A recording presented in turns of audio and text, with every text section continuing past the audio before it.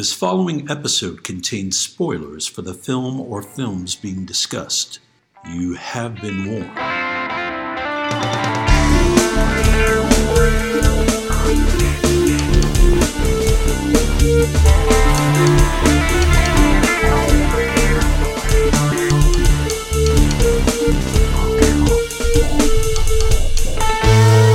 We all remember the big moments in the movies we see. The big set pieces, the famous dialogue, the twists, and the naked times.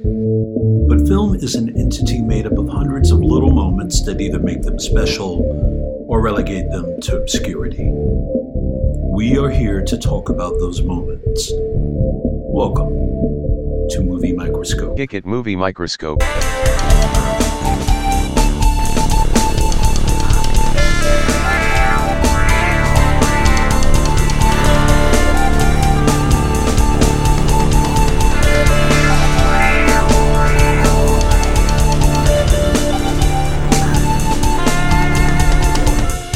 Today's episode is Law Abiding Citizen. Ladies and gentlemen, welcome to the latest Movie Microscope. My name is Nick Nunziata, and I'm your gracious host. Alongside me, the spelled, gelled, quite compelled, and forever unsmelled Justin Waddell. What's up, sir? How you doing? Oh, man. Just got back from bowling. Nice. Doing a little bowling tonight. Any sailor's tooth action? No sailor's What was this? I remember the sailor's tooth, sort of, from Wii bowling, right? Yeah, that's when you'd have it where you had a big gap between pins. Okay, so that's where that came from? Yeah. So the 7-10 split, Right. You renamed the sailor's tooth. Right. Okay. And we thought it was very funny. I just remember my Wii bowling character was, what was his name? But KV. And he was very creepy. He's short. He had long hair, glasses. Yeah. He looked like a pervert. If the bowling shoe fits. Back in the days of Wii bowling. They never have matched it. It was great. Every Nintendo system since has tried to have that, and it never has. Now, I know they put something out recently for the Switch that has bowling. It has that sort of thing going on. Is it like just basically a repurposed version of the Wii bowling? But it doesn't have that zeitgeist shit, man. Mm-hmm. Well, I mean, the Switch is no longer a motion. Like, that was the big thing about the Switch, right? It was like I guess it was use the controllers to bowl. Yeah. Like, do they do that on the Switch? I guess they kind of could. Yeah, you have with your Joy-Con up in your paws. I mean, I have the Switch. I guess I just don't play games that require that kind of stuff. That's a good name for an adult film convention, right? The Joy-Con? Yeah. I mean, I think we could all use a Joy-Con in our life. I mean, it's depressing times. It's Dee Dee's sister, right? Life is a Joy-Con. Do you know what I'm talking about? Dee Dee Pfeiffer? Dee Dee Con. Dee Dee Con. Who's Dee Dee Con? Joy-Con's sister. All right. Dee Dee Con was Frenchie in Greece, man. Come on. I remember, just barely remember. You zoomed in. Love me some Dee Dee Con. Also, Donkey Kong's nephew, right? Yeah. I killed it. Keeping the Nintendo theme going. Nice link. Oh, Nintendo. There you go. Another Nintendo ref. Nice. Yeah. Perfect. Yeah. Dark. Why couldn't Vanessa Kirby be in this? Perfect. I slipped one in there. You didn't hear it. Dark. Perfect. Perfect dark. Isn't that an old N64, and it had that extra chip in it to give it some more zoots. The FX chip or whatever. I played it. I like that game. I love that game, and I also love GoldenEye. Of course, that's the classic. That's the one everybody remembers. But Perfect Dark was hot on the heels of GoldenEye. Perfect Dark was a big turd comparatively to me. You didn't like it, huh? No. Well, I did. And it was weird because the marketing was so perfect. You want to be inside a redhead? I don't remember anything about it. The one thing I do remember about, there was a scene where you're in a building and there's a helicopter shooting at you through the windows and stuff, and you have to perfect dark your way through the hallways, right, and through the offices to escape the bullet shreds. Yeah, I was a big N64 fan. Was that an N64 game? It was. Yeah, right? It was. The thing is, all those games had such a muted color palette. Mm-hmm. That dark was far from perfect in that system. What was the big game that everybody loved? What's the horror game that everybody loved? I never played it. I can't remember. There's a game I always meant to play. I have it, and I never played it, but that's it. Everybody recalls it very fondly from that system. There's time travel involved. I think there's horror elements. Night Trap? That's it. No. That system, people have a lot of nostalgia for it, but that was the worst controller. The response on that machine, There was some awful. Oh, I loved it. You didn't like Turok? I was a huge Turok fan. Really? Oh yeah. I love Turok, but Turok was one of those characters that never really took off. Eternal Darkness is the game I'm thinking of. Son of Stone, Turok. Let me zoom in. Is it? Is Yeah, that true? Yeah, there was a comic called Turok, Son of Stone, and I assume his dad's name was Stone. So, but yeah, Turok was like he's like a caveman or something. He was like Turok, he's a hunter, and he was I think he was one of those franchise leads that no one really remembers, right? They had a series of games. But it's all based on a comic book. Is it really? Yeah. He was like a Khazar type of character and Jungle Booky kind of guy. I feel like it's due time. It's about time to dip back into the Turok verse. Let's get a new game going, guys. Who do I need to call? Somebody who gives a fuck about a useless franchise from the past. I mean, I got the Rumble Pack to add to my controller for that game. Remember the Rumble Pack? Of course I do. It vibrated. It did. Nightmare. Nintendo, man, they threw some gimmicks at us, didn't they? We fell. Power Glove? Yeah, they always do gimmicks, but they hit them out of the park a lot of the times. The robot from Gyromite? I don't know that. First Nintendo system came out. If you bought the deluxe system, it came with a game called Gyromite / Duck Hunt. It came with the light gun, but it also came with a robot that was highly ineffectual. Still, they tried, didn't they? They really did. You had it. Of course. I think I'd have using that robot as a villain in Star Wars or something. Use it with my action figures because it was not used by Nintendo, that's for sure. You're not a fan of Nintendo sometimes, it sounds like. I'm a huge fan. It I'm not a huge fan, but I love them. I love them. It always felt like a kid's machine compared to grown men machines like Xbox and PlayStation, Sega Master. Right. I've owned just about everything they've done except for the Wii U or whatever that thing's called. Mind if I throw in a rebuttal in? Two words? Perfect Dark. The world done passed that by, Justin.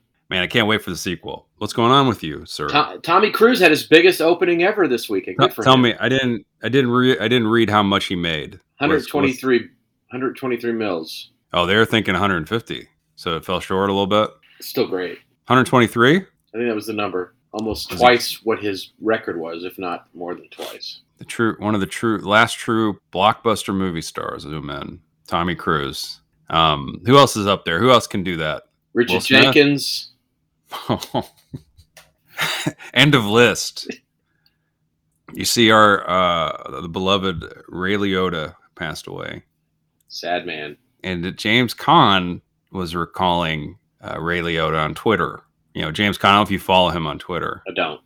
I don't follow him on Twitter either, but I see him retweeted. And what he does usually on Twitter is he'll do something. He'll do something like post a picture from his movies or something, and he'll say "end of tweet." That's what he says at the end, right? So anyway, he posted a memory of Ray Liotta, and then in the comments somebody wrote "end of tweet?" ? And he goes, "There's no, because this isn't the time, you rat." Are you kidding? Call him a rat, which I think is incredible. What an incredible thing to call, and that person's feelings are probably hurt because they were just, they're all in on James Caan, but he had no time. I just love that tight shirt, stuffy chested, hard man. James Caan has a Twitter handle. I don't know what it is. The real James Caan, maybe? The real Didi Caan?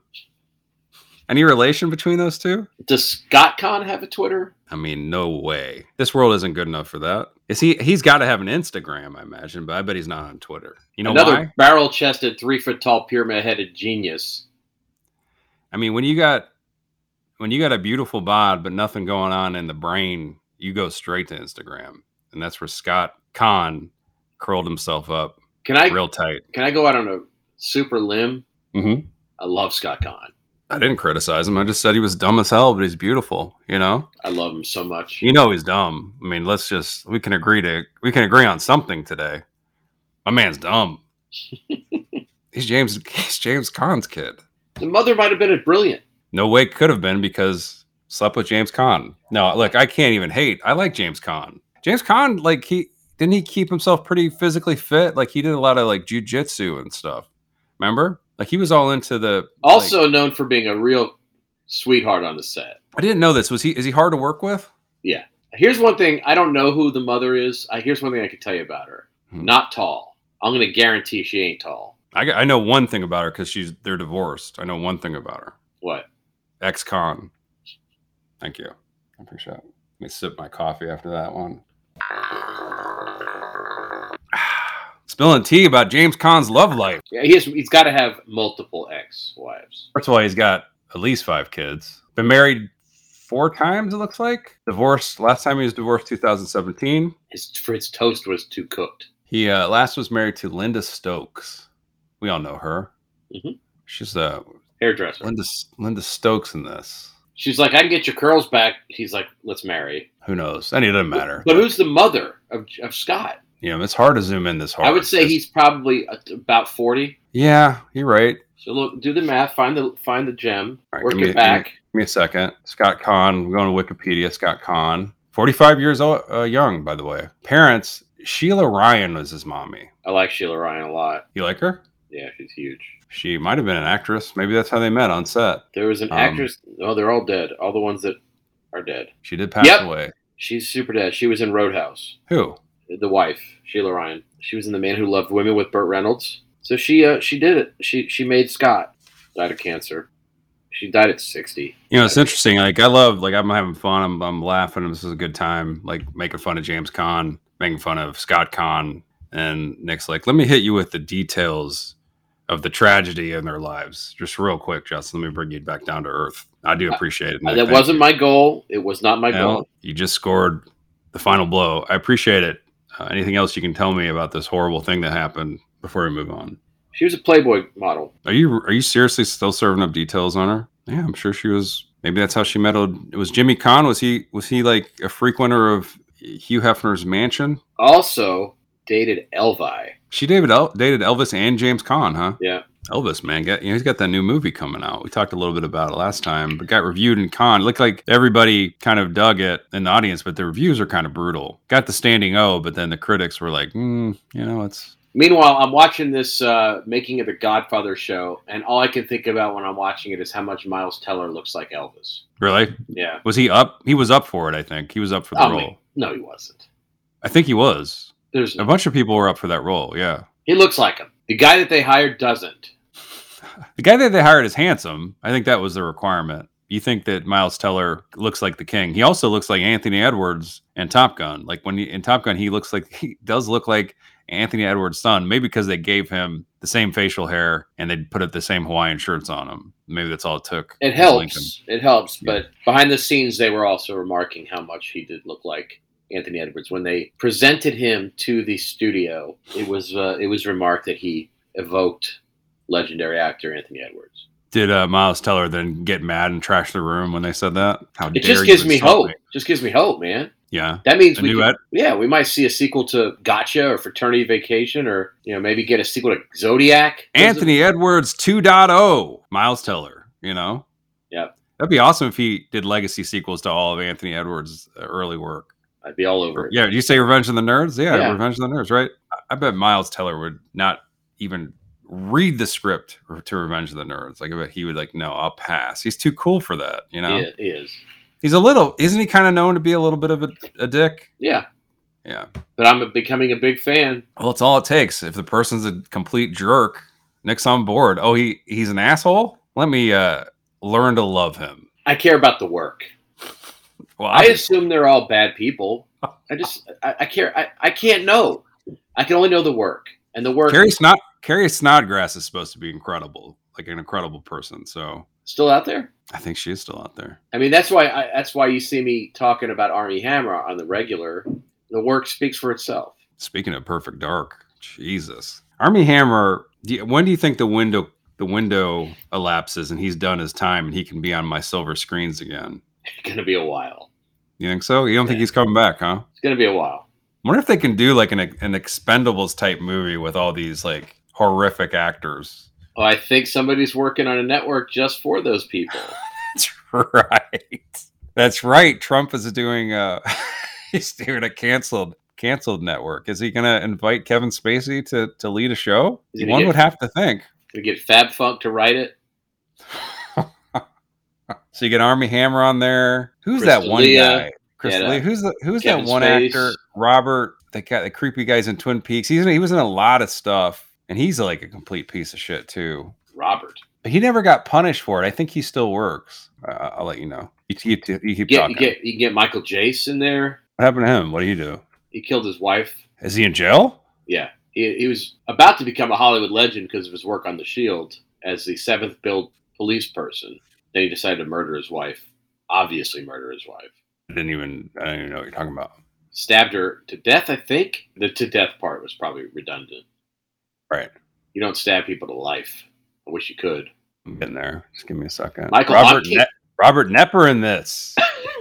Robert Knepper. He's the guy that apparently abused a lot of people. Yeah. Yeah, he was on that prison break thing. Yeah, he's still working. He's still super hireable. Like he got Me Too'd and dodged, sort of. Like and it was damning. But Hollywood said, no, not so fast. There's no way we can lose Knepper. We can't lose his talent. You can't get away. You can get rid of Depp, Spacey, Hammer, not Knepper.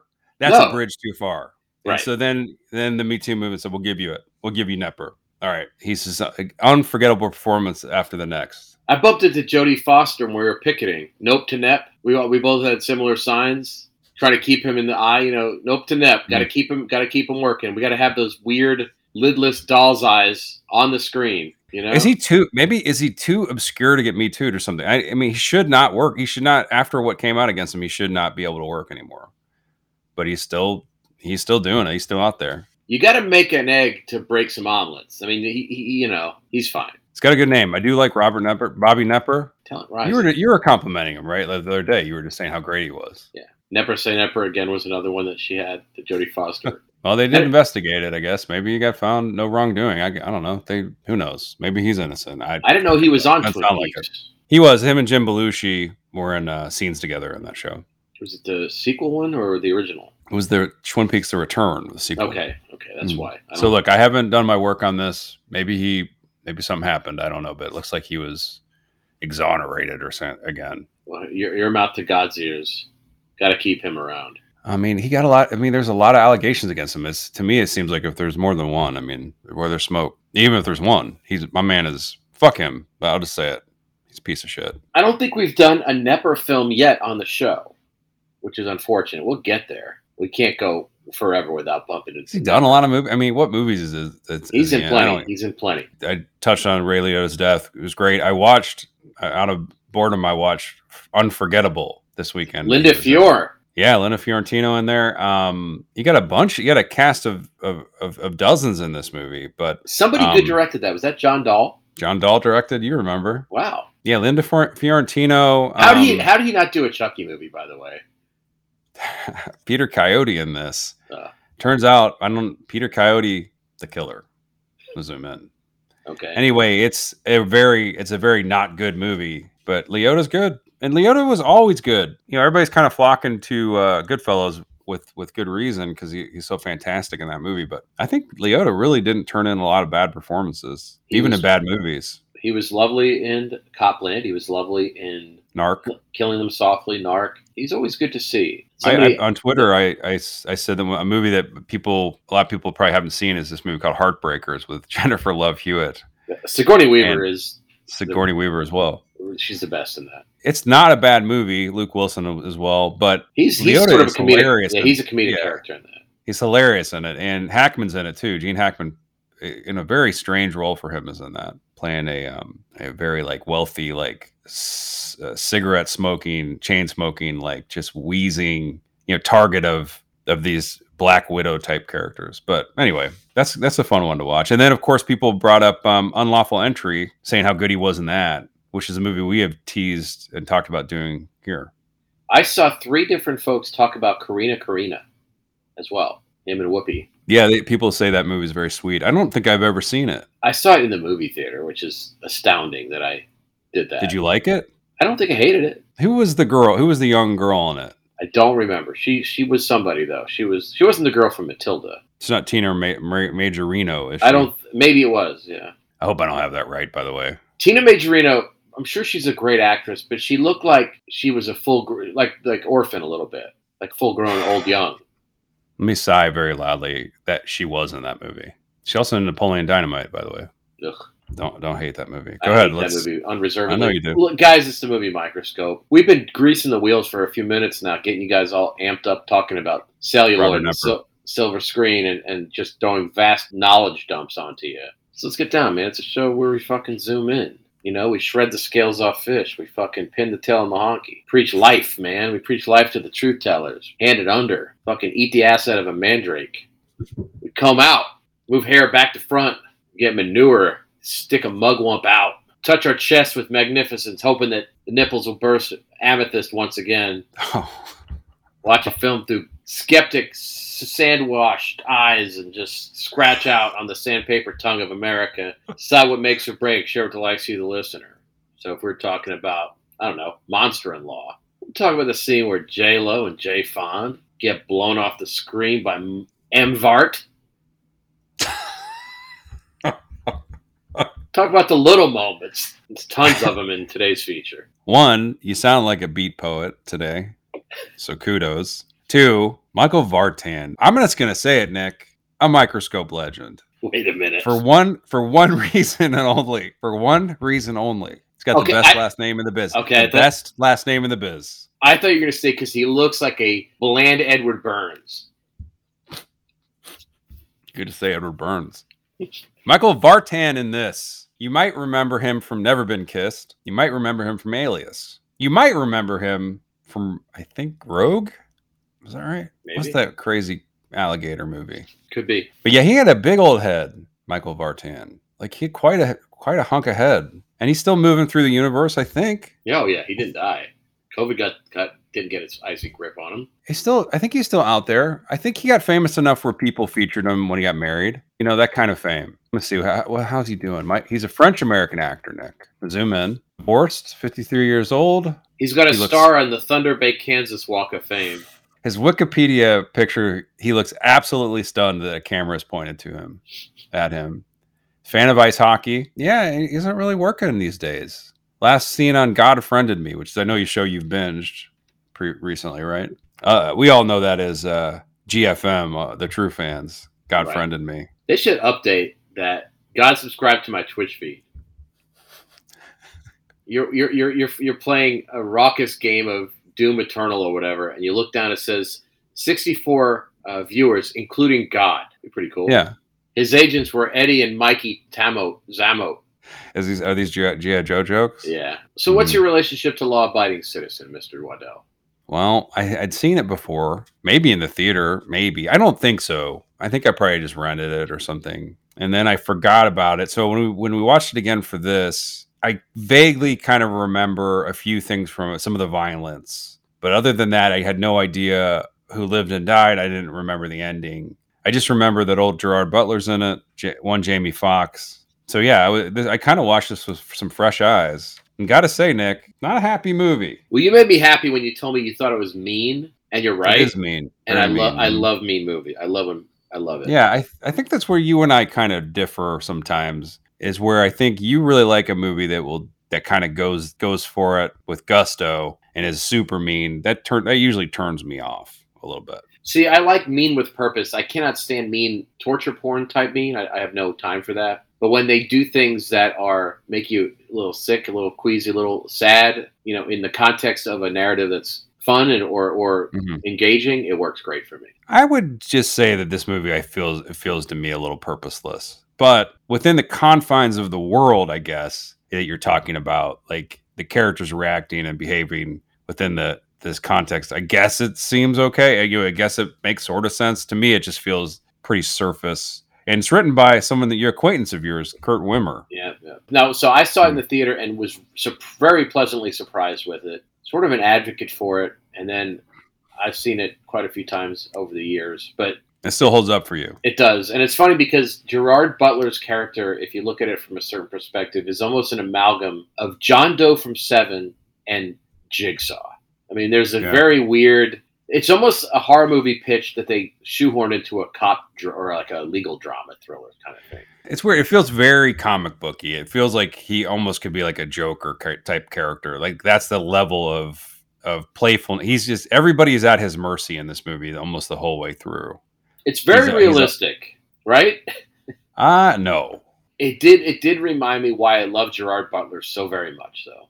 There's something about that guy I just cannot get enough of. I love that his attempt, like his way of approximating an American accent, which isn't it's not a terrible, but I just love that he just he just grits his way. He just almost shouts his way through it. He's so gruff. What's his? He's just British, right? He's not Irish? American words roll around his mouth like loose ice. He's one of those people that's hard to pin down, Gerard Butler. He's kind of like started out doing kind of serious work, right? Like at least he was like, people are like, oh, this guy's kind of an interesting actor, and he dovetailed to schlock pretty quickly. I disagree.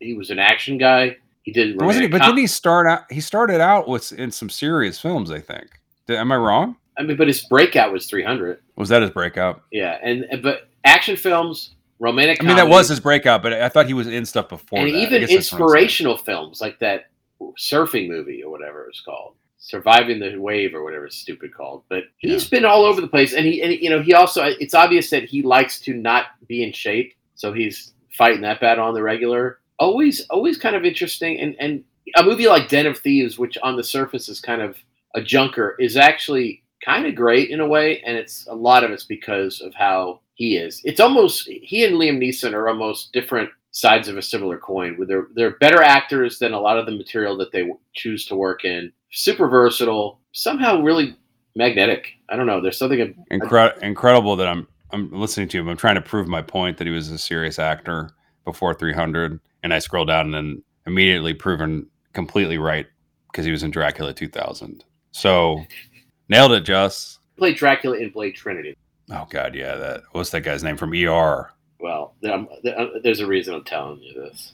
Why? Because they're similar? Dominic Purcell. Yeah. And what's he best known for, and who is he best known for working alongside? I don't know. Nepper! Why? Nepper! Prison Break. That's right. What if Kevin Bacon gets served by Nepper as the 7 Degrees dude? What's the plot of this movie, sir? You asking me? Yeah, I'm tired. Well, there's a home invasion at the beginning of the film where a man's family is killed and he's very wounded. I think that's the term. He gets very wounded, but he survives, and he pinpoints the killers, and he says, these two men, they killed my wife, they killed my daughter. It's very sad. And Jamie Foxx is the prosecutor in this trial, right? And he says, he kind of cuts the deal. He's like, there's some screw ups here. We can get one of these guys, but we can't get both. So we're gonna have to do a deal, and we're gonna let the one guy off in 5 years. Other guy will get sentenced to death.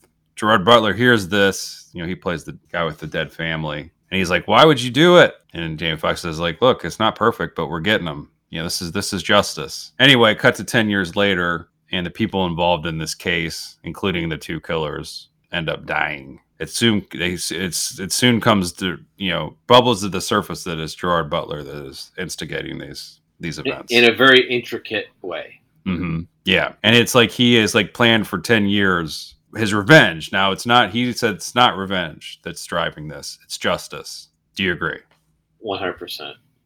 He's proving the flaws in Lady Liberty's justice. The laws are fucked up. The system's broken. He's trying to poke holes in it all and prove that you got to tear it up before you can build it up right. He's here to make a statement, Nick. And he does that, and the bodies begin piling up. And so in a weird way, Gerard Butler, this movie says, is kind of right. He's kind of, what he's doing, sometimes they say that it's kind of righteous in a way. And Jamie Foxx, in a different way, is maybe didn't do everything he could. Like there's always these suggestions. The reason that he didn't take this to trial like he should have is because he's got this great clearance rate, 96%, where he gets a conviction rate, and he's afraid to take this one there because it's high profile, and he doesn't think he can get the conviction. Now that's the implication. And Jamie Foxx's defense is like, we wouldn't have got the conviction, but we needed to get some justice. So this is how I did it. It was a pretty ironclad case, by the way. I never understood like what the hang up is. You have a eyewitness there. He survived. Didn't they have something about they said the physical evidence wasn't adding up? Yeah. I think the part where he watched them kill his family was a good one, though. That might help. And the guys are so likable. Josh Stewart from the Saw movies and Collection, right? Collector? Was he in the Saw movies? I know he's in the Collector. I think he's a veteran of those movies too. The Collector movie, and he was also in Dark Knight. The Dark Knight Rises, right? Bane's boy. He has a very soulless face. We talked about him a couple times on here, Josh Stewart. La Cucaracha, though, man. The guy is he's always acting. Finds a way, man. He's like fucking life itself, Josh Stewart. He's got a very memorable name. Yeah, Josh. Kristen's brother. He stole his face also. So first off, let's start zooming in. During that scene where his family is injured, there's something that comes to mind instantly. Is that the main villain, the guy who does all the killing, actor by the name of Christian Stolt, bad stabber. He's a bad stabber. He's bad at it. He goes low.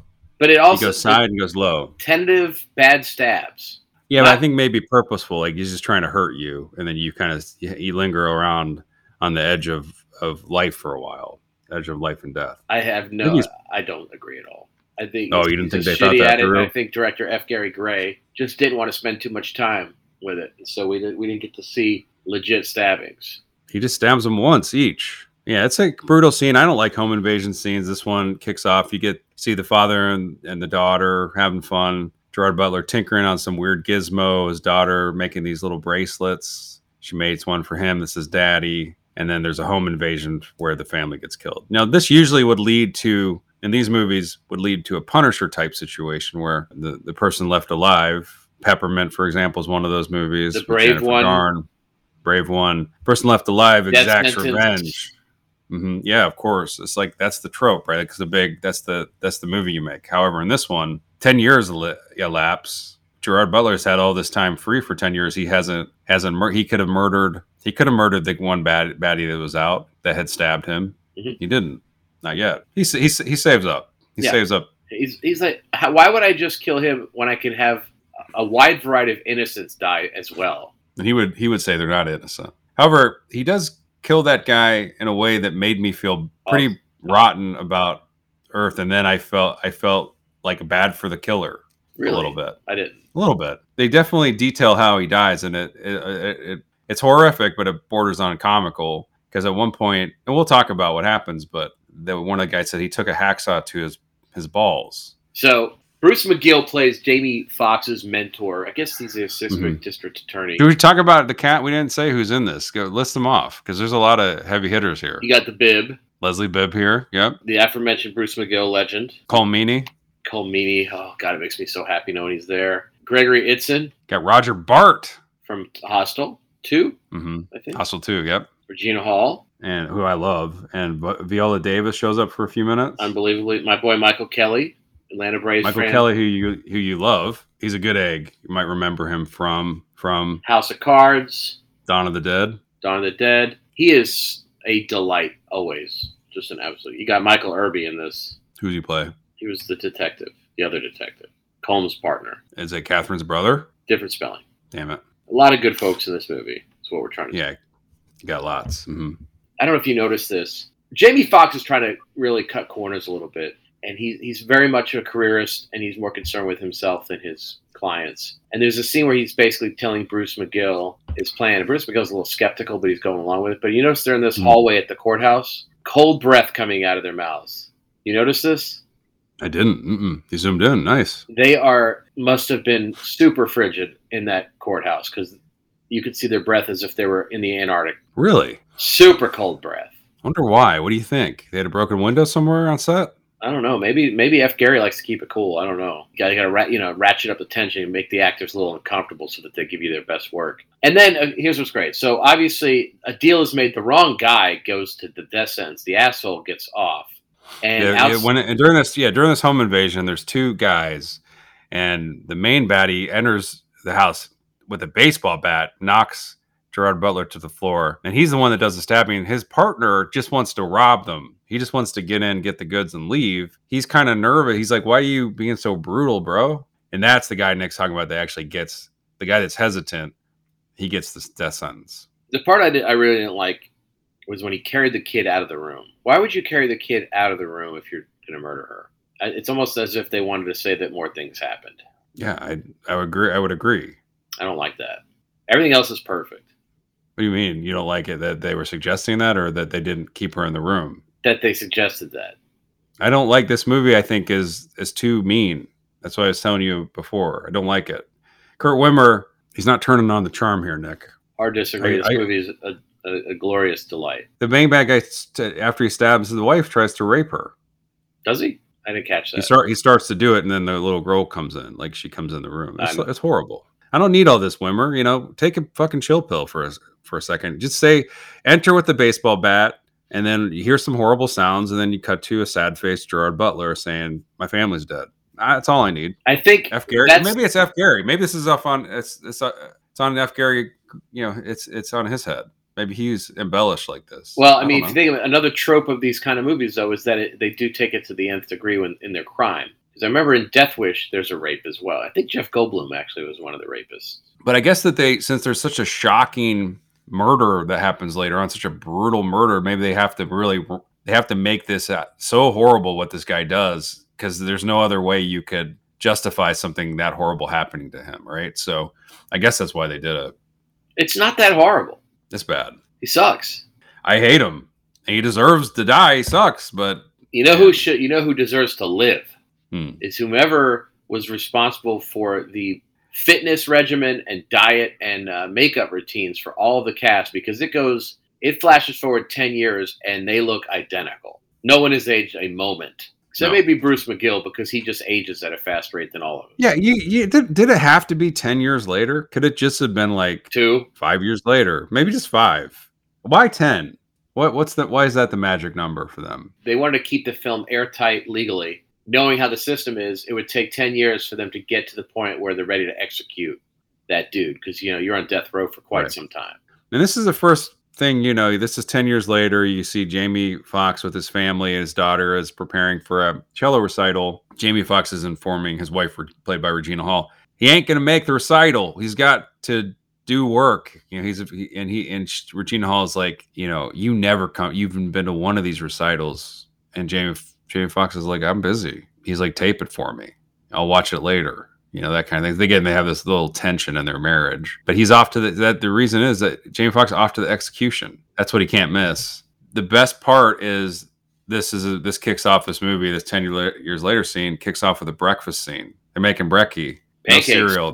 I was looking for cereal. I didn't see any. It's sad. But we find out that he's throwing shade at his wife's cooking in that scene. He is. His daughter's making the breakfast. Yeah. They do a really bad thing here, I think. A bad filmmaking thing. A choice F. Gary makes. Okay. I don't know if there's this execution scene where Josh Stewart, they're preparing him for execution, and they cross-cut it, this preparation of him almost, preparing to die, or getting prepared to die, with the daughter queuing up her cello for her recital, like she's about to take the stage. And they keep cross-cutting the execution and the recital between the two, or, together, whatever. It's just such a shallow, dumb choice. Like, who cares about the recital, That's the scene. That's why F. Gary wanted to make the movie. That was the scene in the script. We got polar opposites. It's like they're really trying to she's tuning her cello. They're showing the executioner queuing up the lethal drugs. Like, it just it doesn't make sense. Like the 1-to-1s. It's so stupid. That's a weird thing. It's a weird thing to hate. It's not. It's it doesn't. You don't need it. You like it, huh? It doesn't bother me at all. It keeps my pulse moving. That movie it confused me so much, that scene. I thought they were going to euthanize the cello. I thought that was it was going to expire. We did see it. Didn't we see a movie recently where the cello gets killed? Yes. Yeah. Electric Dreams. Which is funny because that scene reminds me of Shocker, where he's being electrocuted, which he literally has electric dreams. But I was getting a Horace Pinker vibe from that whole scene. Every time I see an execution scene, as most of you, I cannot not think of Shocker. So what'd you think of that kind of like Jesus cross thing that they laid him on to execute him? They lower it. It's very strange. It's like body shape. Just like is that real? Case. Is that how they do? So anyway, he gets killed hard. Something goes wrong, and he gets horribly killed. Yeah. By the drugs. Like he dies in pain. And weird. And everybody and he gets out. It makes him bleed a little bit weirdly too, which is sad. Yeah, it doesn't go right. Everybody's flipping out, and they soon realize that somebody tampered with something to make that happen. The warden's like, man, this should have been painless. I don't know what happened. It went opposite. Jamie Foxx and by the way, popcorn. There's a there's a shot during this scene when they're showing the plunge, like the little syringes, whatever those things are, pushing the drugs into the IV. One by one, there's like 3 like big syringes, and they show like the executioner, and he's got like dreamy look on his face, like I'm loving this, like I'm love my job, Right. This is the best. And then they cut to the cello, and the cello's like, this is the best. And then the cello recital goes awfully wrong. Somebody's tampered with the composer's wand. Just good. Josh leaves the film in pain, and everybody is like, this is peculiar that he died in a violent manner in this way, and we're going to see what's up. Yeah, and you think anybody there wouldn't care. They're like, oh, that was hard to see, but he's dead. Who cares? Let's move on. Anybody up for Hardee's? That kind of thing. And then we see the other killer who's got a sleeping hooker in his room. He's doing drugs, and he gets a phone call tipping him off that the cops are after him. So he hightails it out. The cops, they think it's this guy that killed this guy. They think it's him because Gerard Butler kind of frames. He does some kind of message like on there about fate, which is something this guy said. And so they're like, we got to go after this other killer because he's the guy that did this. So yeah, so go ahead. I'm sorry. It's supposed to show you how out of touch Jamie Foxx is because he forgot the name of the killer because he's so divorced from that he is completely. Do you remember the name of the killer? I mean, I looked at it a second ago. Do you? Darby. Yeah, you're right. Yeah, it is Darby. I think it's his last name. And his first name, Terrence Trent. Clarence. Hateable. And then Gerard Butler gets all jackal and gets all in a costume to get this guy in his club. Yeah, so this guy gets a call and says, the police are on the way. You need to run for it. Get on the roof. I drugged there's a cop in a car. Get in the car and, get away. And so this killer's like, I don't know what you're talking about, but I'm going to go for it. Sees the cop car, jumps in, grabs the cop's gun, and turns it on the cop and says, drive, man. What happens? Well, things don't go to this plan because then the killer, he drives like to this empty field. But what happens to the gun? That's what I'm saying. And then the killer gets out and he's like, I'm going to kill, basically he's going to kill this cop. And and it's Gerard Butler. I mean, and he's like, don't kill me. I got a wife. I got a daughter. And then the killer's like, I don't give a fuck or something like that. And he tries to shoot him. What happened? You describe the amazing thing that happened. It's like Blade's sword. The gun has been set up as soon as he pulls the trigger. Yeah. To injure the owner of the person holding it. So it shoots these little needles into this guy's hand that have, I think, poison fish, like blowfish poison on them. Yeah, but Butler goes straight elaborate. And he had doctored the gun to inject pufferfish venom into this killer's hand. And what does it do? You can tell already what it does, but this guy ain't moving anymore. And he's just standing there like, he can't move, but he can feel all the pain in the world. That's why that's why Butler's so happy. And Butler said, look, you're not going to be able to move a muscle, but you're going to be aware and you're going to feel everything. It doesn't. And then he takes him to a little room and he dexters him. Yeah, he does. And there's a cute little scene where he's showing him the box cutter and he says, this is for your penis. Yep. And he says basically he's going to cut off a limb at a time. He's going to remove his eyelids. He also injects him full of drugs so he won't pass out. Cuts off his tongue so he won't choke on that. He says he's going to. They don't show that. But he describes everything he's going to do pretty much, and then he does it. He does. He wins. Yeah, he videotapes himself doing it. I love it. So then the cops pretty much kind of know. They don't find the body yet or anything, but they know that Gerard Butler... Well, I guess they do. They do find the body. He owns the property. They find this guy's headless corpse. He's been tortured to death. And so then they go to arrest Gerard Butler, and he strips down naked. And then they put jeans on him because they're like, that's too much. Mm-hmm. But why does he naked? I never understood that. He gets bare ass. I think he does it because he doesn't want them to think that he's armed. And so he just goes completely naked. So he's defenseless. So they'll arrest him and they won't shoot first, as cops are known to do. I don't know what you're talking about. The best part about this, though, that you find out soon is that Gerard Butler likes to create gizmos. Big time. He's Chris Wallace. Is that a Gremlins reference? Yeah.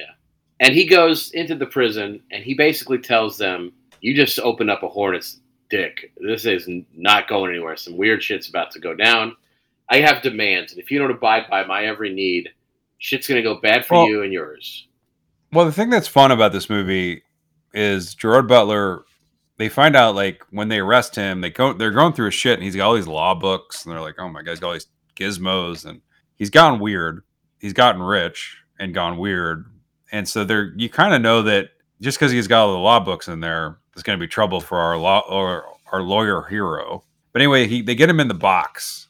And this is where the movie gets kind of fun, is Jamie Foxx is interrogating him about this murder, and he's getting a confession. He thinks he's getting a confession from Gerard Butler. And he's asking these very direct questions, and Butler is giving these half answers. Jamie Foxx is like, man, we got him. He admitted to everything. And Gerard Butler's like, whoa. Let's rewind the tape. Listen to my answers. They're evasive, you dummy. And so right now he's just playing with everybody. And I think that's where the movie has some fun. I kind of like that. I like that he's like one step ahead of them in the kind of legal situations. Like he does that with the judge later on too. I love that scene. Yeah. Yeah. I like this kind of stuff. The verbal sparring that these dudes have. I think for the majority of this film, Jamie Foxx is the villain to me for the majority of this film. Well, that's what's surprising to me in this movie is that I feel like if this movie was a little bit more adventurous, Jamie Foxx would die. He's definitely not a hero in this. And he does eventually get the upper hand. It's just, it feels like a movie where he shouldn't. Right. It feels like a movie where the bad guy's so smart that there's no way that the hero could ever win. But Jamie Foxx is so charismatic. Oh, he's great. Yeah, he's super charismatic. It gets him through a lot of that. You kind of need him in this because his character also is unlikable, but Jamie Foxx isn't unlikable. So you kind of need that charisma. It's kind of. I'm with Gerard Butler for the majority of this film.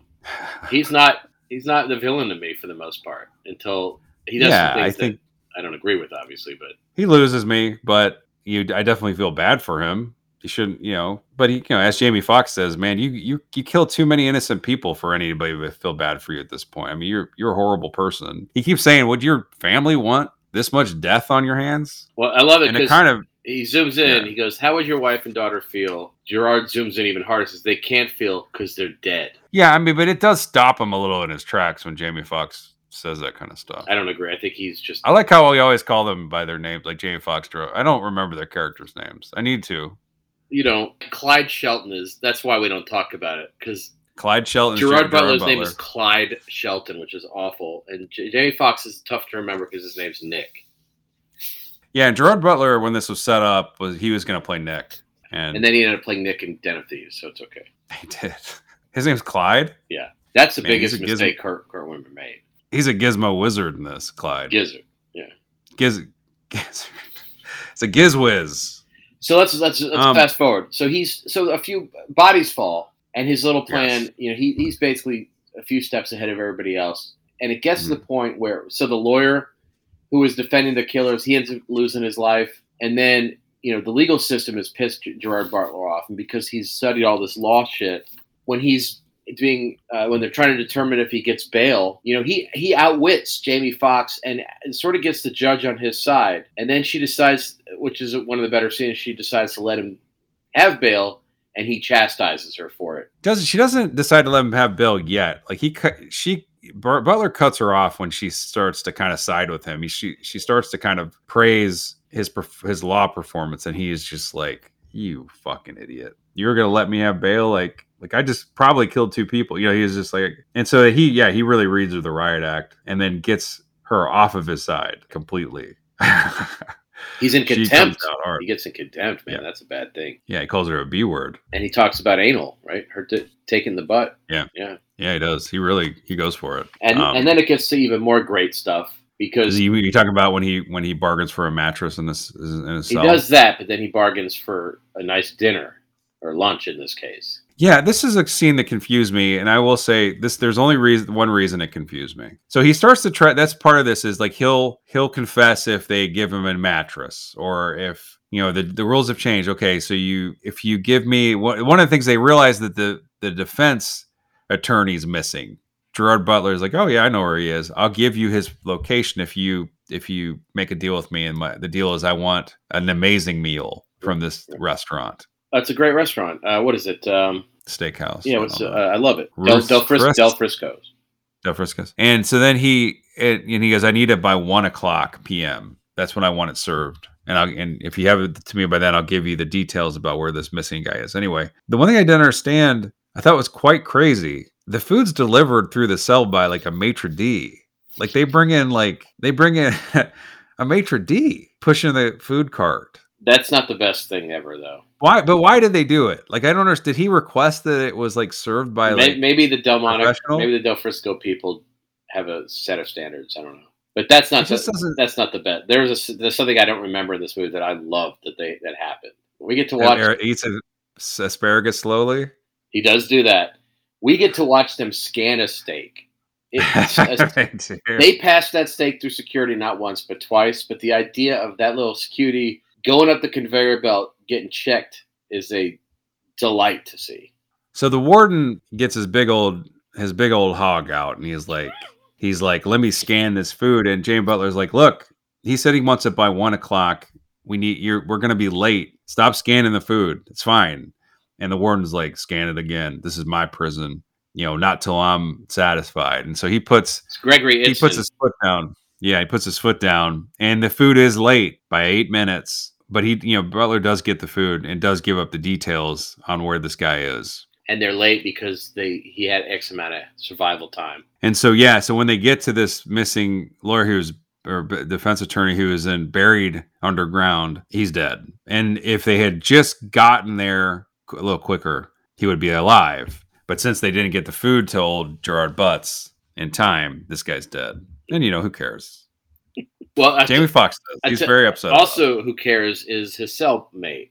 The cellmate, that's the thing I remembered from this movie the most, is that the cellmate is already jealous of the mattress that he has. Now he's jealous of the food. And Gerard Butler very kindly says, he's like, are you looking at the food? Do you want some of this? And the guy's like, yeah, basically, if you don't give it to me, I'm going to kick your ass. And so Gerard Butler invites him to have some of the meal with him, and they kind of bond, it seems. They have a good old time. The roommate, for a while. Sumat's really enjoying his food. They start laughing together. Gerard Butler is like, have some of this steak. Rips off a piece of steak, and then you see him get the T-bone out of the steak, and then clutch it behind his back like a weapon. What happens, Nick?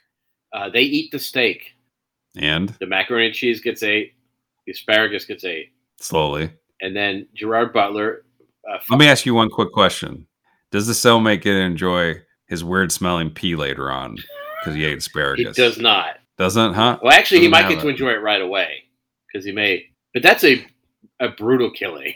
It is, and I read in the trivia that they trimmed it. Yep, it was. It was so gory that they said that they had to trim it, and it's still brutal. I wonder what they did, how horrible it was before that, because that's pretty bad. He bone stabs him a lot. Bone stabs him in the neck and gets blood everywhere, even on his new mattress. But he doesn't enjoy it, and then they're baffled.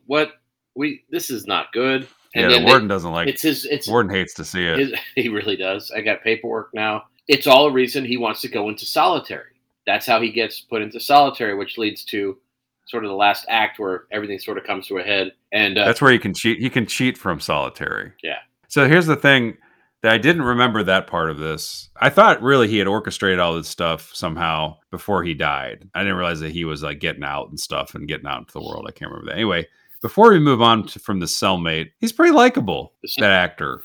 He looks like the guy from Making a Murderer when he was all scruffy in prison. I just thought he was a likable sort, and I kind of was like, he's kind of rough and tumble, but then he really is enjoying his time with Gerard Butler. And then he isn't. No, he's like, oops. By the way, Leslie Bibb plays Jamie Foxx's assistant, who has sort of ridden on his coattails throughout his career, and they sort of they almost make them seem like they have like a little bit of eyes for one another a little bit, but obviously she has this mysterious boyfriend who we never meet. Yeah.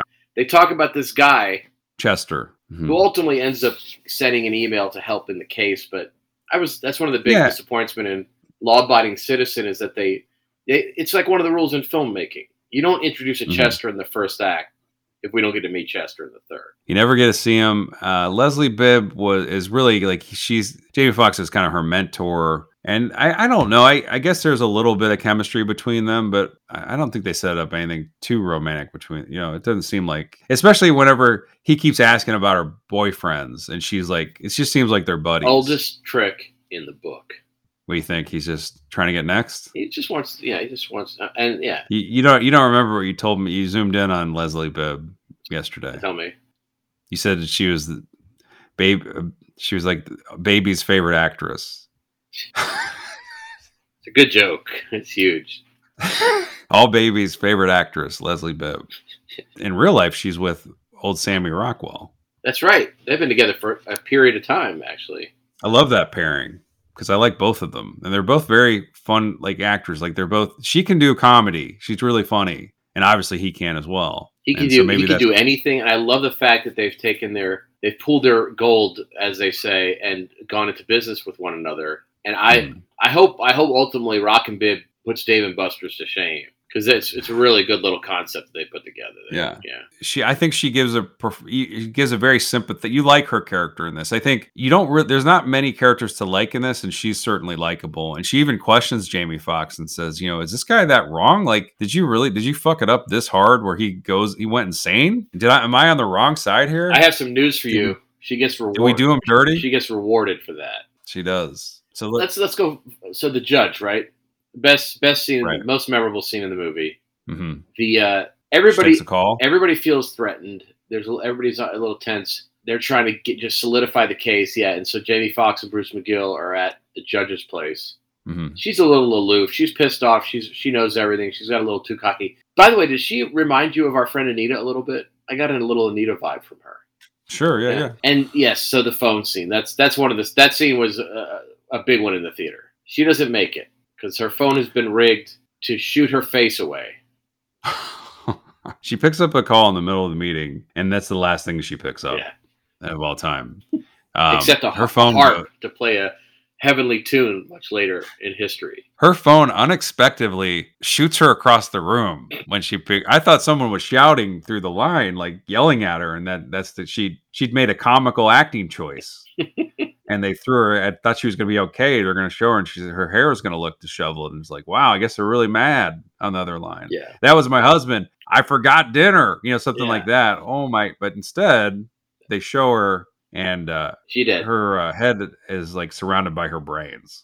She did, and then they didn't need to do a pulse check. She's done. And then basically Butler's character has taken the war to the cops. Man, he is just everybody's threatened. And a lot. Well, what he says because Jamie Foxx is like, why do you keep killing people? This is ridiculous, man. And you know what he says? Lessons not learned in blood are soon forgotten. Some wild words from my man Butts. Well, they're quoting something. Yeah, with Clive Barker. Curious George rides a bike, I think. Yeah, so everything escalates and a lot of bloodshed happens. And I love it. The Michael Kelly scene is preceded by a very bad line of dialogue by Bruce McGill. Do you remember? They're starting to peel back Clyde and his whole shit. And Michael Kelly sort of is the Donald Sutherland and JFK of this movie. Bruce McGill basically has found this contact, and he goes to Jamie Foxx and said, I pulled some ancient strings. That's amazing. That's pretty rough. Oh, I love it. That's a good one. Okay, You don't like it, huh? I love it in concept. It just comes off really writerly. Did they cross cut to the daughter tuning her cello when he said her angelic harp in heaven? Where she's dead as hell. Who? No, Jamie Foxx's daughter isn't dead. Oh, that's right. Shit. I didn't mean to spoil my dreams. Michael Kelly shows up in a very weird... His voice is a little different in this, which is funny, but he basically says, look, Clyde was our guy. He was the guy that would do the wickedest shit to kill people. Like, nobody could kill people like Clyde. He can secret kill him. Yeah. He's like... He says to him, you want this to stop? You got to murder him. You got to kill him in his cell. It's not stopping. He's too smart. The thing is, like, this isn't a needed scene. You can just, he's a tinkerer. He likes gizmos. He's had 10 years. That's enough. I don't need to know that he was also like a CIA guy that was doing all this shit. I don't need it. I need it. Why? I need it big.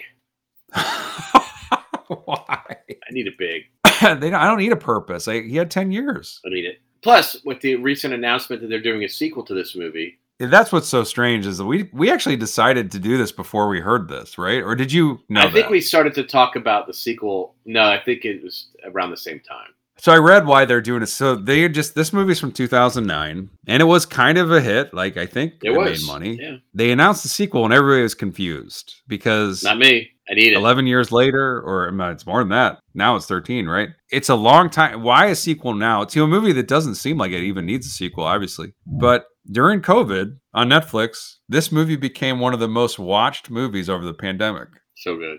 people needed to watch themselves some law-abiding citizen to get through COVID. Yep. They were blown away that they had such a fan base that they're like, got to give the people what they want, and they want LAC2. The great thing about this movie is it holds no fancy with time itself. 10 years can pass in a whisper, right? So they could do a sequel. It could take place 30 years before the original, and they could still look the same.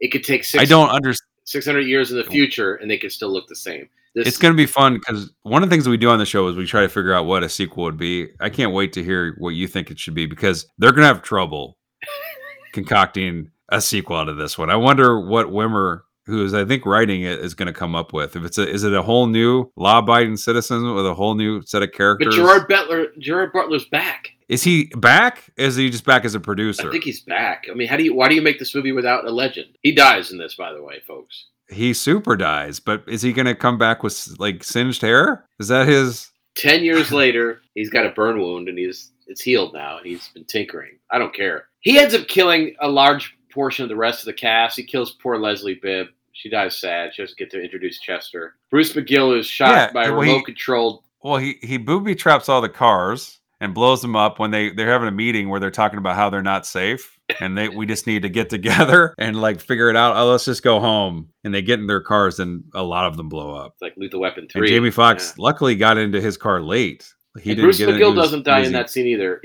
They save his murder for the graveyard where everybody, I don't know, they're all at the graveyard. I think it's nice to make it convenient. He's already there. And he has a remote control, also like the Jackal, a remote control weapon of destruction that destroys Bruce McGill's car with him in it. Yeah. And then it blows up in half.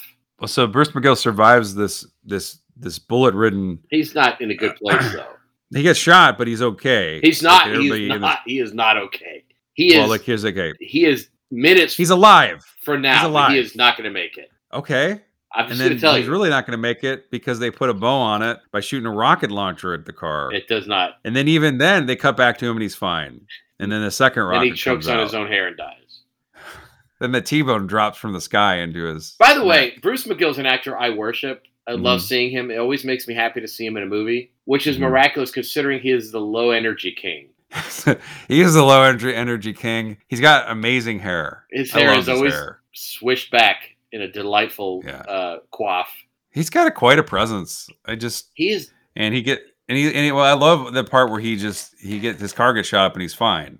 He's dying. He's doing good. He's on his last moment, and then he gets forevered. But let's pour out one for Bruce McGill. The guy's been good forever. He has. He was always old. And he's always... Never gets to play the fun character. Never. He was a fun character in Last Boy Scout. Did he play baddie? He gets destroyed in the early... He was in Matchstick Men. He kind of was... I don't know if he's sort of fun in that. Most of the time, he's like kind of a figure of authority. 71 years young. He was in Animal House, which I always forget. Yep. I love that we have two McGill character actors that are both a delight on the regular. Yeah. Everett and Bruce. Bruce McGill is like, he's constantly working. He's on the show Reacher. Who just got cast in the new Fast and Furious movie. The Reacher character, Alan Richardson. By the way, pommes frites. Fries. They say, but they say pommes frites, right? Mm-hmm. Little truffle oil, I think. And Jamie Foxx, because that's what Gerard Butler was saying what he wants with his steak. Jamie Foxx says, "Fuck your pommes frites," which is pretty great. Wonder if it's been said in any other movie. Have you had pommes frites before? Of course. And that's just a fancy way of saying fries, huh? Yeah, just like haricot vert is just green beans. Is it steak fries? Like, is it just? I think the truffle oil is sort of part of it too. Mm-hmm. I hate the bullshit terminology restaurants use. House-made. Mm-hmm. Yeah. Farm to table. Mm-hmm. What I hate is when waiters will give you the special. It was something like, you're like, what's the special? Like, well, we'll be having like they do that, like future. I don't know what it is, but we'll be having asparagus, and we'll also be having. And I'm like, what do you mean we'll be having? You know what I'm saying? Just want to hear about it. Tonight we have is fine enough. Our specials include the following. Yeah, that's good. Locally, but you know what I'm talking about, right? Yeah. They always go to like, we'll be having. Locally sourced bastard pig. We know they're bastards because we ensure that the slaughtering happens shortly after conception. Braise it in an au jus, sauteed in a spring mix of nectarine must. They just candy coat the words, to make it sound much more mouth-watering, Green musk. and it makes Yeah, you it's want to gonna kill. be tonight's vegetable. Going to be a butternut squash souffle bromole. You know, you're like, Yeah. all right. I actually want to hear the special. Like they always also start with the soup. Just get me to the fancy main. You know, the actual special. Right. I don't need the build up. I don't need to hear about the appetizers. Got a peppercorn encrusted shrimp dick, like just completely set under the bechamel noise machine. The chef twists his hat around a couple times and shimmies up with a demi-glace and just completely rock solids some sea salt into its abdomen while it's dying. We used to eat at a restaurant called Sugo, which is incredible. One of my it used to favorite be over by places. me. And Still there. the guy that owned there's one kind of over by you, right? Federico That you used to live. Castellucci II. The guy that owns Yeah. it. And he used to come out, he would tell you stories about that food, Yeah. He would go all in about, his mama or his aunt. Aunt Lena. And I'd be like, man, cut to the chase. I'm starving. All right. And order me a birthday cake because I'm about to turn a new year. There's something I used to get there all the time that is so good. It's like some chicken dish or something. Aunt Lena's chicken. Pork. It's Aunt Lena's chicken. No, it wasn't chicken then. It was something else. So I'll have to ask Stacey. He did the Pork Brajol. That's why I used to get there. They did the Brajol, the bacon wrapped dates. Yeah. That place was great. There used to be 3 of them. Now it's just down to 1 because they moved into the city, right? They have their his son, other restaurants. When he graduated from college, he got his culinary degree, and then he went over to France and learned how to be a fancy pants. But he's a great guy. And then they opened up like 4 other restaurants, and they're all huge. Everything he touches turns. Flying Pig. One of them. The Iberian Pig. Iberian Pig. 00 Neapolitan. And then Cooks and Soldiers, Bar Mercado. I mean, I haven't been to any of those. They're great. I just been the Iberian Pig. Cooks and Soldiers is a Basque Spain region place that is wonderful. Yeah. Our friend Charlie and I went there because he has a Basque heritage.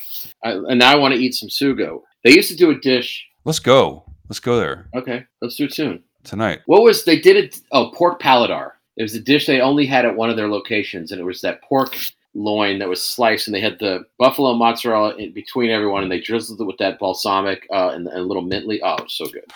Yeah, let's go. So and Stacey would want it. Stacey Leslie Bibb dies, and then they yeah, she does.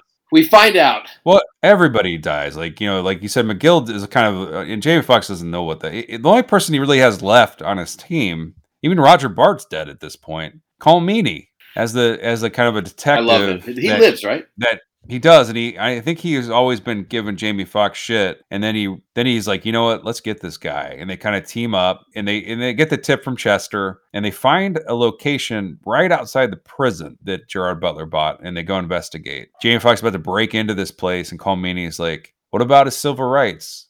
And Jamie Foxx says, "Fuck his civil rights." And they get in there, and what do they find? They find out that that's a line that people have been using a lot lately.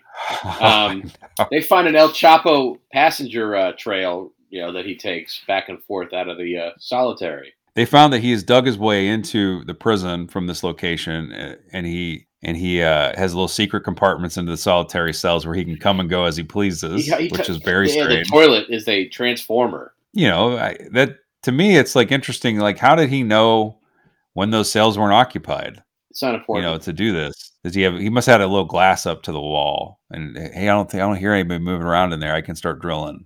Maybe this is solitary. Maybe it's a prison that doesn't really utilize the solitary cells that much. I think we're thinking too much, or not enough. And then he's going to blow up. There's a meeting of all these famous legal and political minds, and his coup de grace is that he's going to blow them out and put a bow on this whole I hate justice thing he's on. Yeah, he's going to blow up the mayor, right? Isn't he going to blow up the mayor? Right. And Viola Davis and yeah, that's there's a couple of weirds that happen though. First of all, Jamie Foxx sucks at his job, and her instinct is to fire him, but instead she promotes him. That was dumb. Yeah, it's like that was dumb. And then Gerard Butler's dressed as a janitor, like he kind of does his little jackal thing again. He gets to dress as a janitor, sneaking bomb elements into the place, create his little cell phone weird briefcase bomb. There's some green stuff in there, so it's like Jokerish. Mm-hmm. But there's also schematics, Nick. We talked about this last time in Gerard Butler's little place of operations. He's got schematics on the wall. Mm-hmm. I was happy to see him. Gerard Butler sets this bomb up underneath, like the room underneath the mayor, and he skedaddles back to go sit in solitary. But Jamie Foxx is on to him at this point, and they find this bomb. And so whenever Gerard Butler skedaddles back to his cell, who's in that cell? James Fox comes out, steps out of the shadows. Finally, Gerard Butler's not one step ahead. Mhm. Jamie Foxx is. Jamie Foxx reasons with me. He's like, look, it's over, man. Don't blow up these people. Don't do it. Please don't do it. And Gerard Butler is like, I have to do it. This is my end game. And he does. He calls the cell phone. Jamie Foxx steps out of the solitary cell. He's like, bye. You fucked yourself. Gerard Butler's like, what do you mean I fucked myself? What does he mean? Well, Jamie Foxx has positioned the bomb underneath his cot, and he has just written his own death explosion warrant. And, I have to admit, Gerard Butler takes his defeat like a champ. What does he do? It becomes almost like a Zen moment for him. Yeah, he takes his bracelet that is very important to him that his daughter made, and he looks at it, and he just sits on the bed waiting for explosions to happen. And what happens? It explodes. But in a very cool way. Right. Fire kind of creeps out very elegantly behind him, all around the floor, and he's just sitting in the middle of it. Nothing's really happening to him. He's just getting a little warmed by all the wall fire. Jamie Foxx does a cool walk away from the prison while the explosion happens in the background. And the explosion happens, and I'm sure that's cool. Like, why not just blow the prison up? You know what I'm saying? Like, as Jamie Foxx is leaving, probably killed more than just Gerard Butler there with that bomb. Mm-hmm. Yeah, I don't know. Maybe he evacuated the prison before this happened. I love the fact that, first of all, then his daughter's cello explodes with her on it. No, I love the fact. Well, we missed the whole interesting part of this when movie. the kid watches the murder video. Yes, she gets a Jamie Foxx gets mail, and they think it's her recital, and so she starts to watch it, and it's that guy getting murdered. And she finishes the murder. She's like, I guess it's after this. I don't remember. I got there late. I must have missed this part of the recital. Oh, they're cutting his dick off with a. Okay, well, right here is where we start tuning our instruments. Yeah. I like that. I like that that happened. I also like the fact that Gerard Butler, he's probably in his cell as the fire's licking him from underneath. He's like, maybe I could have just built like devices that help prevent future crimes to happen. Oh well. Yeah, I'm gone. You should have killed Jamie Foxx first. Yeah, I don't know. I just think it's fun. It's a messy, dark kind of movie, but I like it. It's good. I like those two guys. Those two guys are good together. Kurt Wimmer, man, prolific screenwriter. Like he really does get his movies made. He's got a bunch in the works. I think he's got a lot of time to write because he's never invited to any award ceremonies. Well, he was a director. He tries to be a director a little bit too, but for the most part, the heat on him is the screenwriting. Right. Salt and The Recruit. Right. Salt, which is a movie that was problematic, but I kind of enjoyed it. I was always kind of shocked because that movie made a lot of money. I was always surprised they didn't do another one. It's never too late, though. It's true. Well, maybe Legacy sequel. You know what? It's funny. I heard about Top Gun because that's the big thing, legacy sequel, right? Like a sequel that happens a long time later. And they said is Top Gun the first legacy sequel where it's like, for example, Top Gun, I can say Tom Cruise passes the baton to Tom Cruise. You know what I'm saying? Like, which is great. Like it's true. That's what happens. I just like that in the span of a couple of weeks, we have Obi-Wan Kenobi returning. We have Top Gun returning. We have Willow returning. Your favorite. Somehow against all odds. And at the same time, Stranger Things, the ripoff of all ripoffs, is returning. So it's well, so I can't believe I called Tom Cruise Tom Gunn, which is incredible. Willow, is it the first legacy sequel that no one asked for at all? Like, why does it exist? Exhibit A would be the Dark Crystal thing that happened a couple years ago.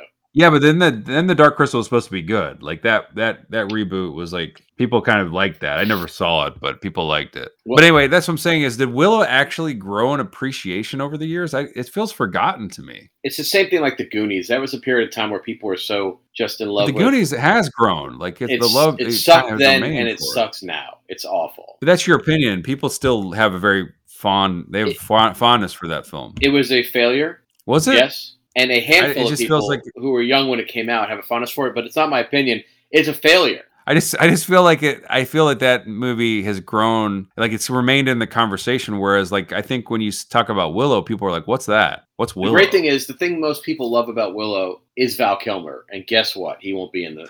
It's like they fucked up. Although, you know what? I never saw Willow. I have never seen it. I've never made it through that movie. I get bored to death.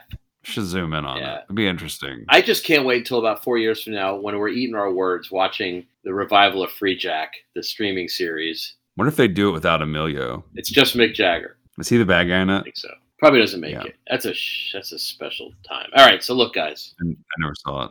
this classic's over, but there's a trap that's not a trap. It's actually a self-tattooing gun that's been planted in your room, and it's whirring and whirring and whirring. What's it going to put on your flesh? I mean, I got the perfect. All right. Gerard Butler sitting in a cell, enjoying his amazing meal, right? Mhm. He's got the asparagus. He's got the spork. He's holding this asparagus in one hand. He's actually holding the he gets the spork. That's what the warden gives him. I to hate eat. that. It's not a good joke, but it's a good utensil. That's the utensil, by the way. I'm going to say it out loud. That's what we should be eating with sporks. That there should be no fork. There should be no spoon. It should just be a spork and a knife. Nope. They invented the perfect, and as a society, we said no. I want to take a little hint from the Asian culture, and I want chop knives. I'm here for it. I'm just anyway. So I'd have Gerard Butler in one hand, a spear of asparagus spear, another hand a spork, and around his neck a bib with Leslie Bibb's face on it, ready to dig in. You know, Yeah, that's pretty good. That's my tat. It's square. It's a square in the middle of my back. Better bib, Leslie or Fortuna? Which? I mean, I go Leslie all day.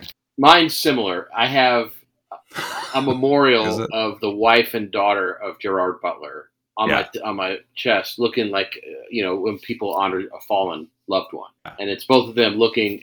They're dead, but they're upright, and their eyes are sewn closed, of course, for the mortuary. And there is a thought bubble coming out of both of their collective heads, and it says, "If our dad and my husband were so good doing CIA traps and all that, how come we died so easy?" That's the question, isn't it? That's a tough one. But you don't think he would have had a Ring doorbell maybe or something? It's an eternal question, and it's a good one to ask. I think it calls the movie out a little bit. I like it, Nick. Good on you putting that on your body. He could have brought some of that tech home, And an amazing guy, by the way, an amazing call out to compare him to Jigsaw, because he is Jigsaw-like in this. But there's a little John Doe too, to where he accomplishes his biggest feats while in prison, while captured. Look, the movie's over. The credits have rolled, but lo and behold, there's a stinger at the end there, a little extra treat. What you got? Tacking onto the edge of Law-Abiding Citizen. Well, Jamie Foxx, he won one. He got away. He lived. He got it on the bad guy. He's at home and he's finally able to relax. And they show him, right? He's like enjoying.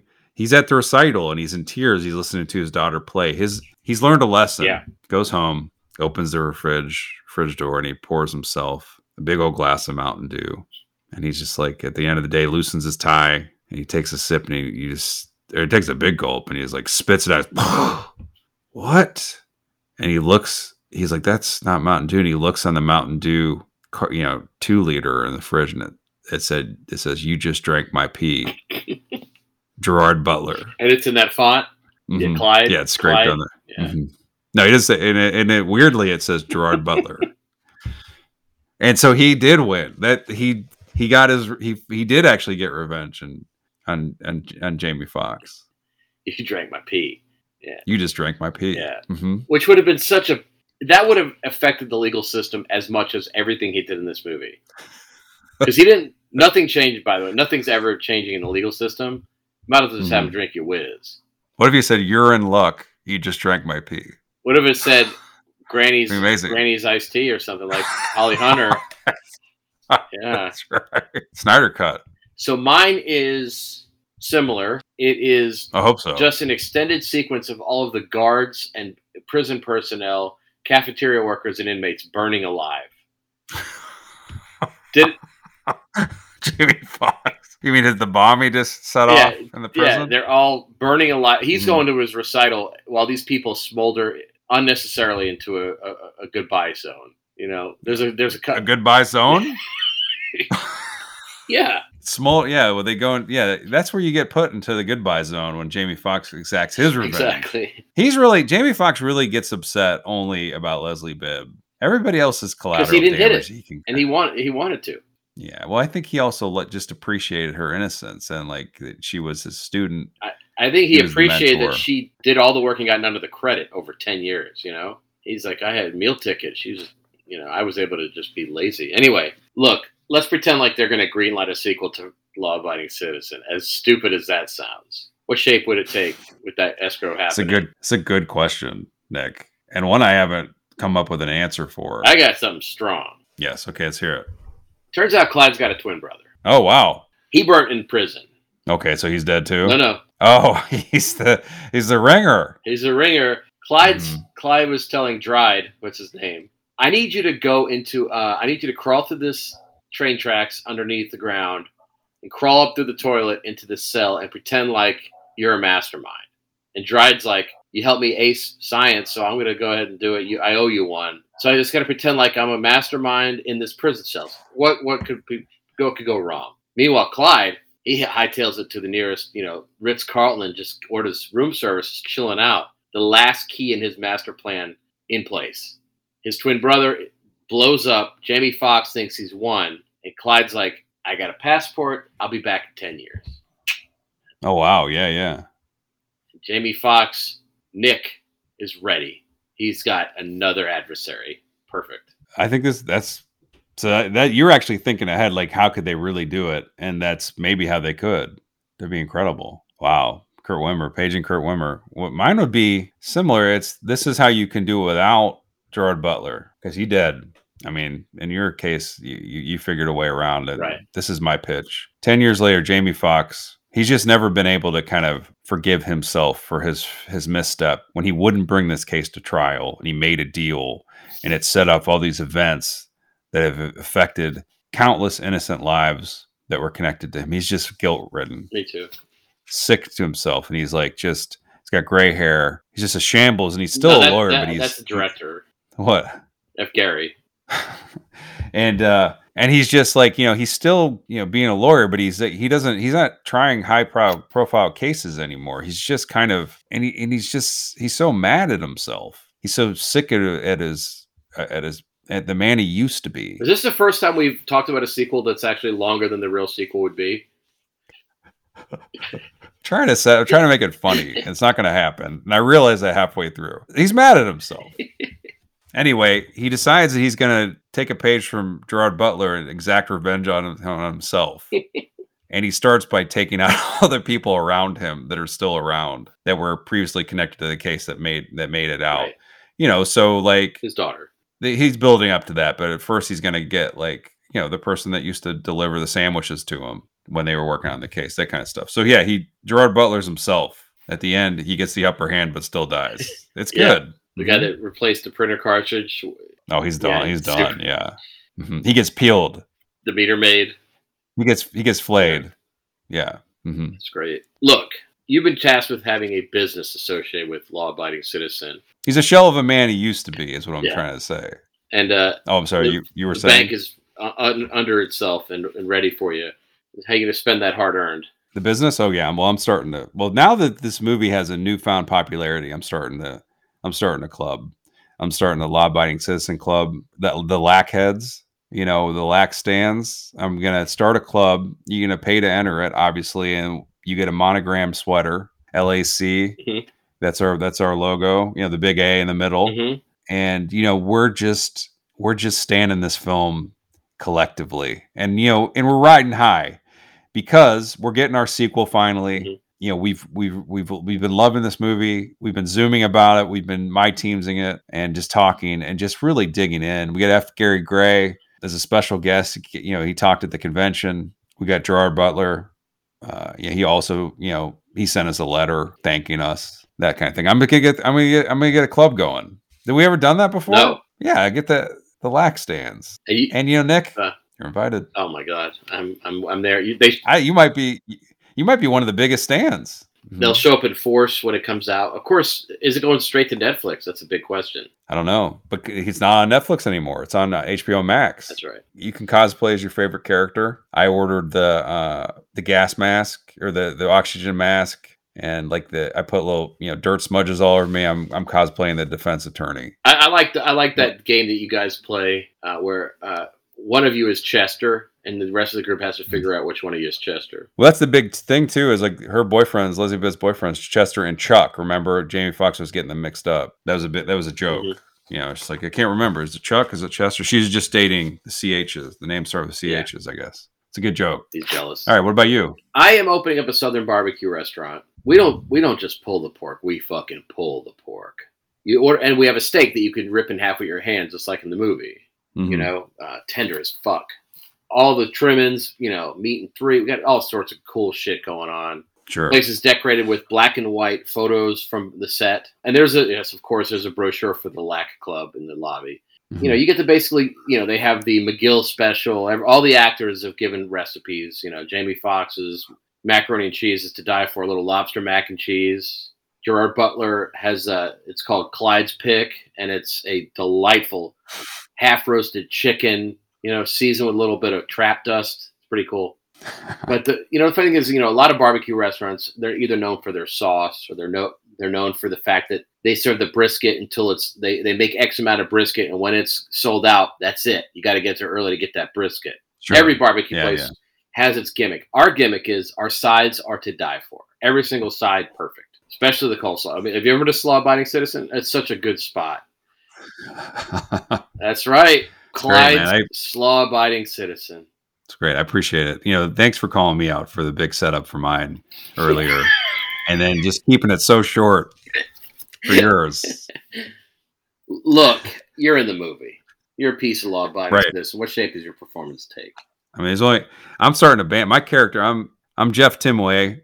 I'm a guitarist. I'm down on my luck. The news starts talking about this guy is acting his revenge very elaborate ways, and then all these people connected to the case are dying. I start a band inspired by Clyde, and we just start touring and writing songs fast and furiously based on these salacious headlines. And we're kind of like a reaction band. So every day we're coming up with new tunes. We're workshopping stuff to put in front of a hungry audience.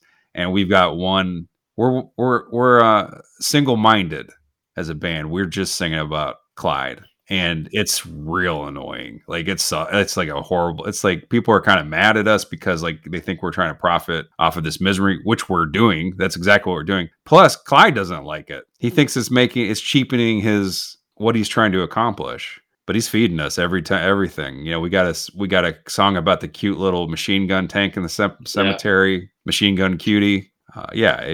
We're good. You know, the cars blow it up. It was a big hit for us. The Day Darby Carried Her. It's another ballad.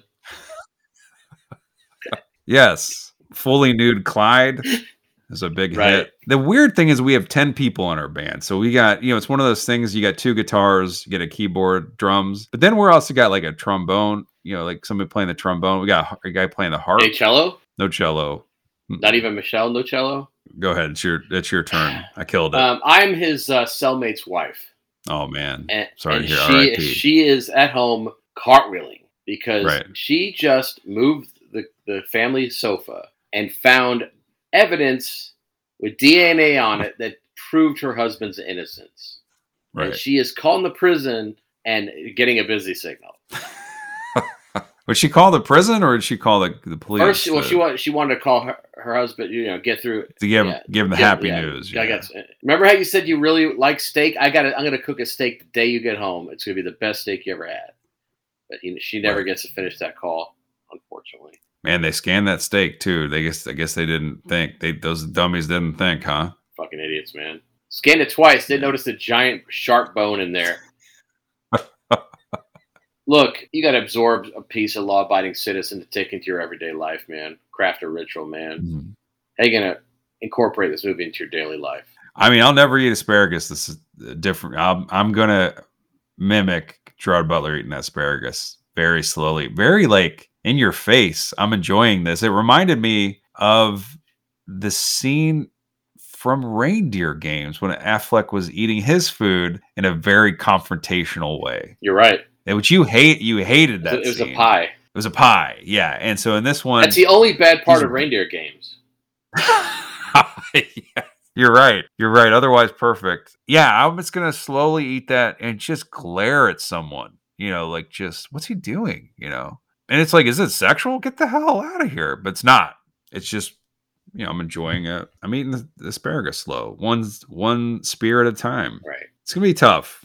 Because when you eat asparagus, I feel like you kind of want to get through it fast. See, I like if the bite is good on an asparagus, I really like it, but I can't because I got the smell. I got the nose thing. Then I can't. It's not worth it. Juice ain't worth the squeeze.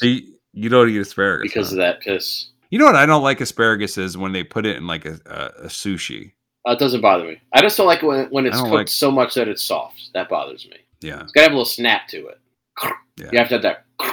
I do like it. Yeah, it's fun. It is fun to eat, I will say, and so maybe this will be kind of fun. Yeah, to trot down this path. All right, go ahead. So you've seen this happen. I've already incorporated this in my life. If you notice, whenever I get a phone call, I always answer it facing away from myself, just in case.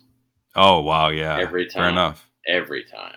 Well, that wouldn't help in that situation. Do you? What do you mean facing away from yourself? So that when the inevitable bullets come out or whatever that thing shoots out, they're facing away from me because it shoots her like there's a projectile.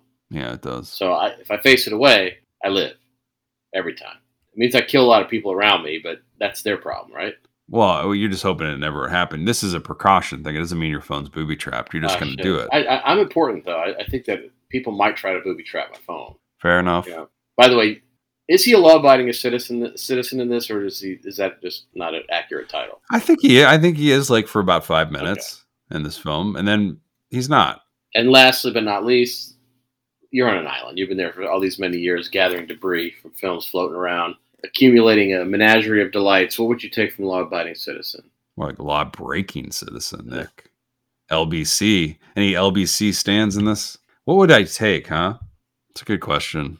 There's a lot. I feel like you already have made up your mind on what to take. Mine's easy. I have that remote-controlled turret, and I pilot that little son of a bitch all around the place, up and down. It's rugged. It's four-wheel drive. It can go up and down, over pebbles, through the woods, all this great shit. I got that fucker, except I have modified it. Instead of firing bullets, it fires mental health. I'm listening. Just fires mental health instead of hard bullets that hurt. Okay. Still have the rocket or no, mental health. It shoots a large mental health. Oh wow, okay. And so nobody's rights are violated because it's a mental health problem. It's not a. Yeah. Oh yeah, for sure. I see where you're going with this. Fuck guns, by the way.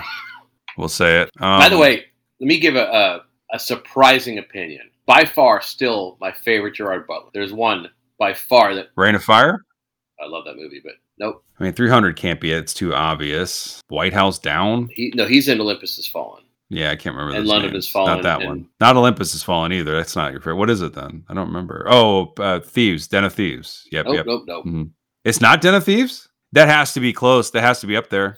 Reign of Fire is ahead of Den of Thieves, as is Olympus Has Fallen. Oh, shit. Really? But my favorite, and it's also my favorite film by this director, is Rock'n'Rolla. That's your favorite? That is my favorite Guy Ritchie movie, and that's my favorite Gerard Butler film. And I know it's an unpopular opinion, but I am head over heels in love with that movie. Speaking of Liotta, he was in Revolver, right? I don't know. That's my least favorite. Well, I didn't see Swept Away. Yeah, I think Liotta was in that. But yeah, Rock'n'Rolla. Yeah, I mean, Rock'n'Rolla is pretty good. I think it's a good one. I love it so much. It's everything I love about Guy Ritchie in one spot, and Gerard Butler is so good in it. He's funny in it too, right? He's everything. Sexy, funny, yeah. good action guy, good badass. Yeah, everything. He's everything in that. Is that available to stream, by the way? I have no idea. I bought it as quick as I could. But everybody's good in that. Tandy Newton, Tom Wilkinson, Carol Roden, Idris Elba, Tom Hardy. It's just loaded to the gills with great. It's such a good movie. Who's the young, like the rock Toby star? Kebbell. Who's that guy? Jeremy Piven's in it. But it is just an absolute delight. I have to catch up with it. I haven't seen it for a long time. It's like a greatest hits of Guy Ritchie stuff. It really feels. Mm-hmm. And the funny thing is, it's one of his least successful. I think even the Gentleman's more. I think Guy Ritchie has been somewhat impressive in his career, and he's certainly also a screenwriter, right? Like he writes a lot of his films. Is that correct? Yeah, he's got collaborators, but yeah. But what's the last one he did? Gentleman. Did you see it? It should have been better considering who's in it. Yeah, Colin Farrell's great. McConaughey's fine. Hugh Grant. Grant's quite good. It's not as rock solid as. Sorry, your island. I'm taking that 96% conviction rate to my island for 100%. That doesn't make sense. What do you mean? You can't take 96% 100%. I'm taking 96% conviction rate and 100%. That's what I'm taking. You're taking 100% of his 98% conviction rate, or It's 96. It got better when I said 96. it. And it did. That's why I'm taking 100% of the 96% conviction rate. Okay. because then you start getting confused and you start to round it up to even the 100. You know what I'm saying? Right. So 100% of this is what I'm taking. The 96% conviction rate. And how will it manifest? What are you talking about? On your island? I mean, just picture me on there. Does that look like a man walking around in his ripped jeans and his torn tee? It looks like he's starving. I'm shipwrecked, baby. But it looks like he's quite confident. Looks like a man that is quite successful. And why are those crabs on trial? You know what I'm saying? What is he doing? He's got crabs in prison. Is he not eating them? They're just there and he's feeding them? Did he get it from Leslie Bibb? Oh my God. Did he hang a mollusk? Did they have a trial for a mollusk? You know, that kind of thing. Because it's 96%. And then you see me crying because a turtle. You see what happened? Mollusk was innocent? I couldn't convict the turtle. Got away with murder. You know, it's one of those things. But I'm taking that 96% conviction rate, 100%. By the way, if you have your binoculars, you could zoom over and see me. You could see me convict the turtle anytime you want, baby. I'm convicting the turtle on the regular.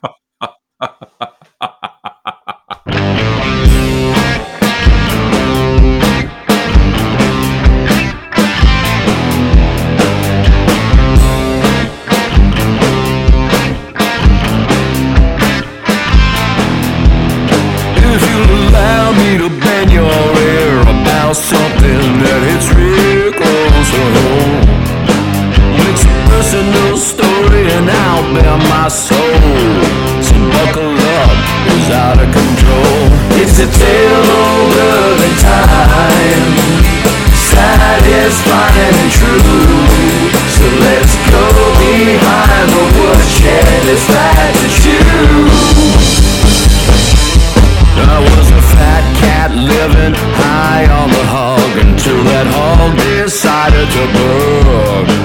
Radioactive as the day is long, with prickly hairs with venom to the touch. And it's a sign of the times that we didn't have a contingency plan for this thermonuclear pig. Just goes to show there are things you can't learn in school if you don't even open a book. I'm not ready for dying. I have a few lies left to tell. We should hide behind the woodshed for a spell. This flat-nosed beast had a terrible face and a sulfur and bacon stink that makes you salivate like you won't believe. Right up to the moment when you're cooked alive. It's a horrible place to be when you're down, when you could almost punch the smell. But you best be running away, cause from a certain angle you got a very truffled face.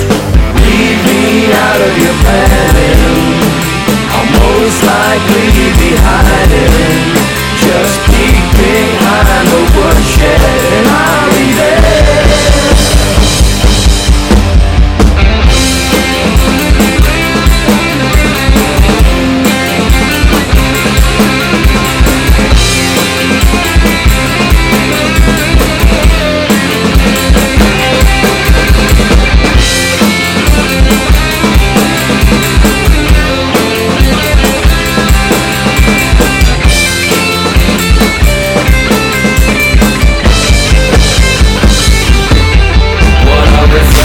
Predicament living through this wicked shit. But the bigger the pig, the bigger the shindig. We flew a sortie and nailed it with missiles, and now the county gotta build a big fire. You hear my tummy? It sounds like a volcano, cause we're eating this jerk tonight. And sure our pals are in its belly, but it's what they would've wanted. So let's tie a napkin around this name. So bring me all the spices and bring me all the beer. Cause let's hop behind the woodshed and celebrate.